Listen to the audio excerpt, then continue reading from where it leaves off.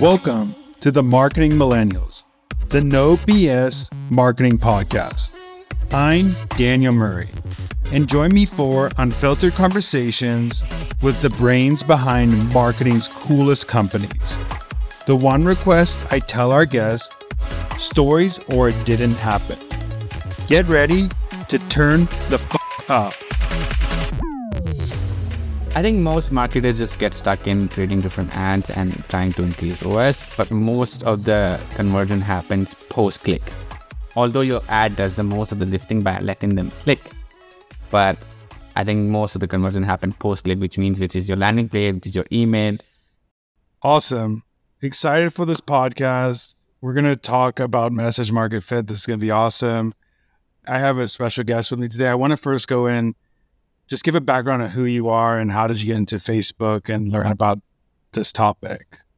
So I started as a salesperson. The first 5 years I've done direct sales, did B2B sales. From there became founder 3 times, 2 times failed, 1 time okay startup. 3rd time became a head of growth and then became head of growth for a lot of companies in B2B and then B2C. And then I realized that I don't want to be a manager. I just want to be an IC. Most people want to be manager. I just want to be IC and do a good job. I love executing stuff. And so I'm still a generalist marketer, but with a specialty in paid marketing, especially paid social. And this is something that gives me all the time dopamine hit. So I help a couple of businesses at the head of growth from 0 to 5 million, then 3 to 20 million. But then I realized paid marketing is my jam. Since then, I've just since 2 years, 3 years, I've moved to B2C. And I just love doing paid social for multiple brands. One of the topics we were talking about before the show and we messaged back and forth about is message market fit. Could you explain what message market fit is? And then we'll go into how to tactically implement it. There are 2 stages, especially the startup, right? There are 2 stages that are very critical. One is where the validation is happening. Okay, you have a product idea and you know some people like it, but how do you frame it to them in early stages? And the other stage is okay, we have reached product market fit. We have some customers, but we're still not getting that amount of sales that we need. And that's the point that comes in your life cycle stage of a company where you're we have a product market fit, but we are still not resonating with our audience deeply. So what do we do, right? So this is something I learned from my friend Daphne Tideman. She came to my podcast and now she has a course about it as well. Basically, it's about showing different messages instead of your landing pages, doing A-B testing, wait for a week, A-B testing, wait for a week. You run all the messages on a channel where your audience resonates the best. And what you do is you figure it out from which message actually is your value prop, from which message is actually hitting the right persona, which message is actually getting resonated, where people are actually converting, not just liking the post or clicking on it. And once you figure out, you drill down into further the angles, the value prop, the benefits, and then you can put it on your website and then you will see increasing conversion.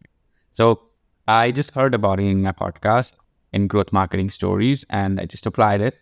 And I am totally in love with this idea because this can apply to early stage and a mid-stage company as well.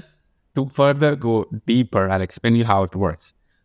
I'll give you an example of a startup that I'm currently working. So I'm working with an early stage startup that is in B2C education in a very small country called Singapore. They are a vitamin. They are not a painkiller. The vitamin is basically they help kids think critically and solve problems through games. And that was their product. They are teaching to a market. They're creating a new category and they want to know what message resonates. Is it the problem solving that resonates? Is it critical thinking that resonates? Is it the ability to have fun in a game while learning something is resonating? So these 3 angles that are really big. And these are all value prop because they're skills that parents want to teach to their kids, but school is not doing a good job about it. So what I did, I actually created a lot of different headlines based on those problem solving, critical thinking, and just having fun. And then there was 4th angle that I added was because it's still a game in kids area, you play a game like Minecraft and Roblox, but some of them are still addicting games. And that was another angle, it's like a productive screen time, not like a addicting screen time. And I tested all of the angles. And what you do is you pick the headlines and Facebook ad, we go in there because my channel was Facebook ad because that specific product is going to resonate the most on Facebook because their audience come from there. And I was working for a similar company previously, so I knew that Facebook ad is the way to go. And it's the easiest way to test message and value props. So what I did was I created a lot of headlines. In Facebook ad, you can actually have minimum 10 different images or videos, and you test which one gets the most spent. And the one which gets the most spent is getting the most clicks and the most amount of budget as well. So like the most attention from Facebook, and that is resonating with people.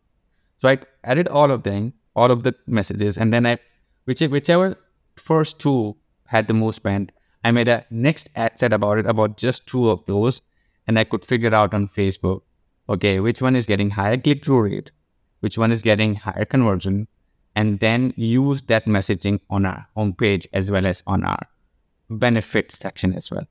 And it turns out people were in Singapore, especially, really were interested in a productive time for kids that is against an enemy, which is Minecraft and Roblox.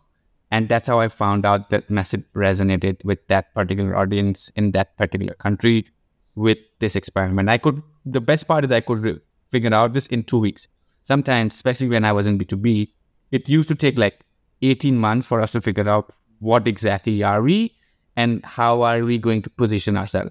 And sometimes you don't have budget to hire somebody too expensive, or even when you run those templates by yourself, like April done for templates, you still can't figure out that one thing that really resonates because you don't know, right? What actually resonates. You talk to customers, you still don't know which one is actually the most resonating that you just put it on. And so this was a simple template, run different ads on dynamic.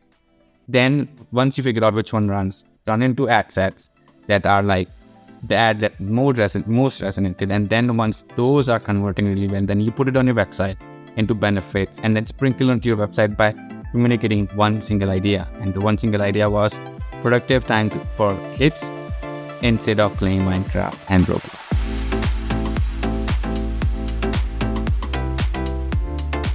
What I found is really interesting about this is two parts. One, I think a lot of people think of paid as an avenue just to make sales. Another thing that paid could do, and the way I think about paid distribution is automatic distribution to your target audience. So getting in front of your target audience, instead where organic could be a crapshoot, you could put a post out and you don't know who's seeing it. This could be exactly what your target audience wants. Lots of people don't think about paid as a way to, hey, let's take a small budget, test messaging, see what resonates the most, and then use this for our messaging on a website and figure out what messaging resonates. It's also interesting too that I was thinking about is I was listening to the All In podcast, and media does this all the time with articles. They split test headlines with paid, and whatever one starts getting the most clicks, they blast that one and publish it live on their website. So I think this is a really cool approach. In the automatic ads that you run, in organic, the biggest problem is that when you post organically, you can't even decide which country you're choosing, right? So for example, you post something, then you can't choose which country you're choosing. In paid, you get like a country, a state, a city, a gender, and a household income, a zip code. So some of them are going to go away for some countries, but in general, like you can really drill down into each specific audience and then just focus on the message and whoever resonates.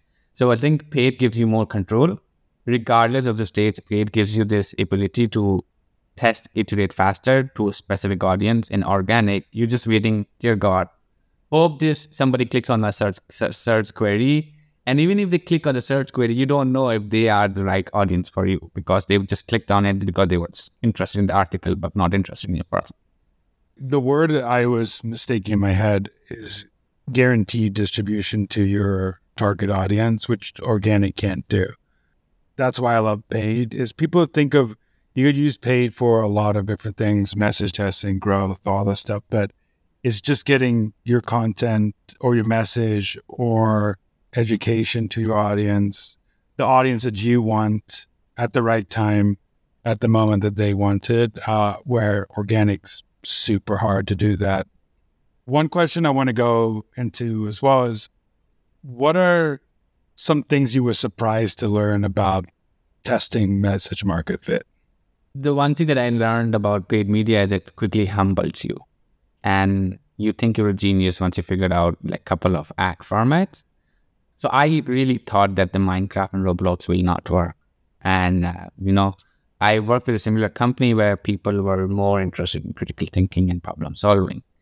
And what I learned over the period of time was that people care about like, how can I get away my kid from playing this addicting game rather than, hey, how can I make my kid more smart? And so that was one key learning that was like, okay, it made me humble. Okay, whatever I think about ad, I should not have any judgment. So that's like one thing, that let the market decide. But the second thing that I can tell you about message market fit that I really found interesting was that when you do paid ads the right way and you figure out the right message market fit, it actually lifts conversion rates really high. Okay, once you put everything, whatever you learned on your landing page, it immediately resonates. And that was like, okay, so I just don't have to figure out an angle and keep running ads on there, but I can actually sprinkle it on. Message market fit can also be figured out by talking to customers. So there was this case study client of mine, which was a very unsuccessful case study. I came in, I did not know what to do. Like I did not know what were the value props. The reviews testimonial didn't resonate with me. Like it was not giving me anything. So I took customers interviews. There were two unique cases that I found out from that talking to the customer. It was in coding space, that my customers were usually people who were non-white background. And the second thing what I found out was that all of the customers' kids had ADHD or Asperger's syndrome or autism syndrome, basically. They were autistic actually. And after doing the user research and when I ran the ads, and I figured out that like just by talking to customers, you can unlock a lot of things. And I ran so many different ads that I already knew that are going to work. I ran DGC ads, I ran a founder-led ads, I ran a single image that pops ads. Like I want the formats that I always try and test. But when I did the customer interview and I tried to connect all the pieces and figured out that positioning by talking to customers and ran those formats on these message testing, made me realize that like, oh my God, I'm sitting on a gold mine by just figuring out a positioning of a company that they could not figure out for the last 9 years. One thing that paid does is you get more people in the funnel. And then two, how great you convert the funnel or the existing people that are already in the funnel. A lot of people think of the first part with paid, which we talked about, but you said something interesting about conversions, which made me think, okay, if you ran a test to uplift a conversion rate by 1% or 2% of a landing page or home page, how much impacted, if you spent $1,000 and you lifted at 1%, how much impact down funnel would that do? I think a lot of people don't think about that like that. I think they think, what is the ROAS or what is the CAC? Or they don't think about it as, if I do run some ads and we change messaging and the messaging had a 1-2% uplift in traffic, we just made X amount of money from that conversion rate. I think most marketers just get stuck in creating different ads and trying to increase ROAS, but most of the conversion happens post-click. Although your ad does the most of the lifting by letting them click, but I think most of the conversion happen post-click, which is your landing page, which is your email. So I was just looking at one of the Twitter threads and the guy said like, my mom did like very hard. My mom was doing research and I told her about the product. She did all the research outside of the landing page and then she came to the page and then she converted, right? So it's all about post-click and outside of the click conversion optimization that you don't even think about. Like, so for example, right now I'm working with my client and trying to like increase the Trustpilot reviews. You know how in B2B we have G2 reviews and all that, but Trustpilot reviews is not that. It's not about like coming number one. It's not about like when the user searches for us, are there enough people talking about us outside? Are we the hype product that everybody wants to buy outside of paid ads? And that is my recent learning is that, okay, next time when I'm picking another client, I'm going to see that how hyped the product is outside of paid ads. And if this is working, to choose a client that is actually saying, okay, I'm getting customers left and right. I still want to put fire on the gas. How can I do? The main purpose of paid an ad is to sell the click. That's what you're trying to sell. Then the landing page or whatever else is to do the next job of getting them to get to the checkout button, sell the next click. And then the checkout form is optimized to get the sale. People think of it as like, oh, the ad's going to make the sale. The ad is just so you can get them on your site or get them to that place where they're discovering a product to be able to sell the next click that you have on your page. What is a marketing hill you would die on? I would say without user research, you don't have a product. You don't have if you don't use user research, please don't talk to me. User research is critical to everything. Although it's pretty done and dusted and there are so many templates out there. But when you actually dive deeper into talking to customers, I think most marketers lose at that point. They have a standard questions they're trying to ask, hey, these are 5-6 questions that I need to ask, instead of really asking why. And really asking why. If customer says, hey, I left this alternative, so why did you really leave alternative? And so what was not working with other alternatives that you were trying? So it's all about diving deeper into it. And I think user research is still my talking to customers and talking to customer as if you're a reporter, you making a story rather than you're a marketer is the best mental model I can give you, why this is a hill I'm going to die on. I would actually go even one step further. I think most marketers don't even talk to customers. And then the second problem is that when they get to talk to customers, they don't even know how to talk to customers. Because I think I've known a lot of marketers that are just so busy, they're just making up assumptions on what their users are. I've been with paid marketers or head of marketing and they say, oh, I think our audience will like this, let's do it. Instead of taking time to just go ask or do some research to make sure this assumption is true or false. They waste a bunch of budget just testing an assumption that might be totally false about a feature, about an ad, about anything. So I love that insight. I think one, if you don't do it, you're screwed. Two, a lot of people are just getting lucky with assumptions that they're making. So I would not say most market, but I say most agencies actually. So I'm also down. I'm happy to down that hill as well. I think most agencies don't do that job. Most agencies are they have their format, they have their way of doing it. They ask you a lot of questions and they say, okay, let's get it done. So the reason I'm not an agency, I'm a consultant is because I feel I really want to live, breathe customers, my hero, a product really well, to create those ads and insight that are really going to resonate with my audience. And it's just not oh, we are increasing ROAS, but it's I want to create an everlasting customer. And that is just by doing the work as somebody internal would do. So I feel agencies, marketers especially don't do that. And that's where I always win because I'm okay, they're just going to treat you as they have 50 accounts or 25 accounts they're running. They're just going to do it for you. And they have a process. Sure, they have some winning formats. It will work out. But I will understand the customer the best. And I will understand the product the best. I will find the use cases the best. And that's the unique selling point that I bring in. And not only me, the most internal, consultant who act as internals rather than. I just think most marketers are too busy managing the team rather than getting to know the customers really well. I haven't met many marketers who say, I jump on a call with my customers every week. I've not met enough marketers who would say that. And I'm really? You don't talk to your customers? How do you get more insight? Oh, because after 7th interview, it's just the same thing. And because you're asking your standard questions, right? And so that's what I believe in. Last question I have for you is, if a marketer came to you and asked you for advice, a young marketer, what is some piece of advice you give them that they'll come back 5 or 2 years later and thank you for? Great marketing starts with great positioning. there is demand for every product. There are people who are ready to buy products. You just have to find the right angle and the positioning that gets bought. And in my early days of marketing, I did not think about that at all. I am like, okay, here's a product, here's a benefit, here's a value prop. Let's just put it together into landing page. Let's see how it goes. Figuring out that unique positioning, figuring out that subcategory. So I know like we are huge fan of Christopher Lochhead and category creation and all that.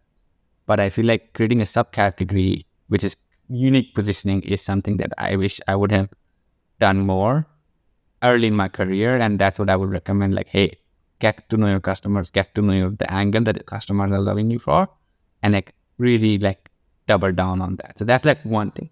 The other thing I would tell to marketers, and this is something I've learned over the period of time, I think at some point your company will stop loving you.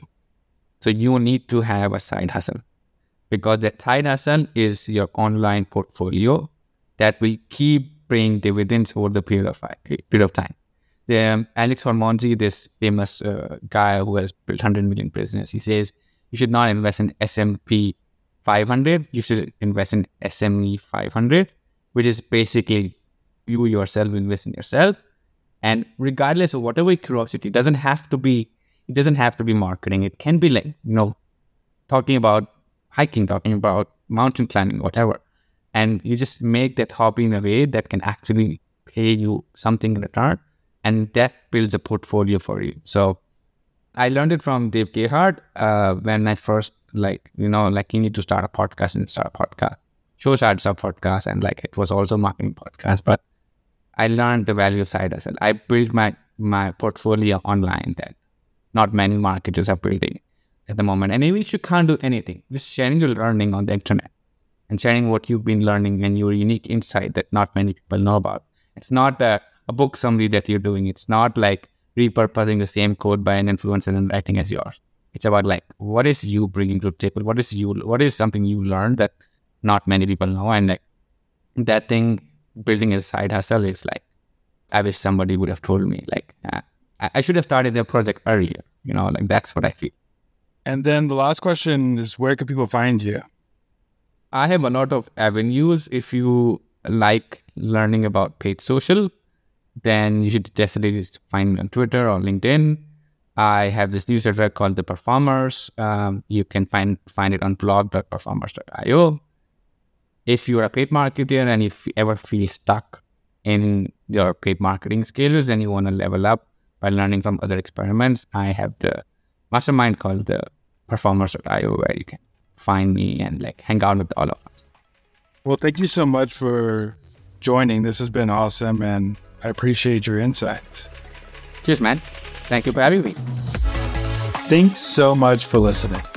Tune in next week to hear more great insights from marketing's coolest operators. If you haven't already, please consider subscribing to the Marketing Millennials podcast and giving it a 5-star rating. It helps bring more marketers into our community.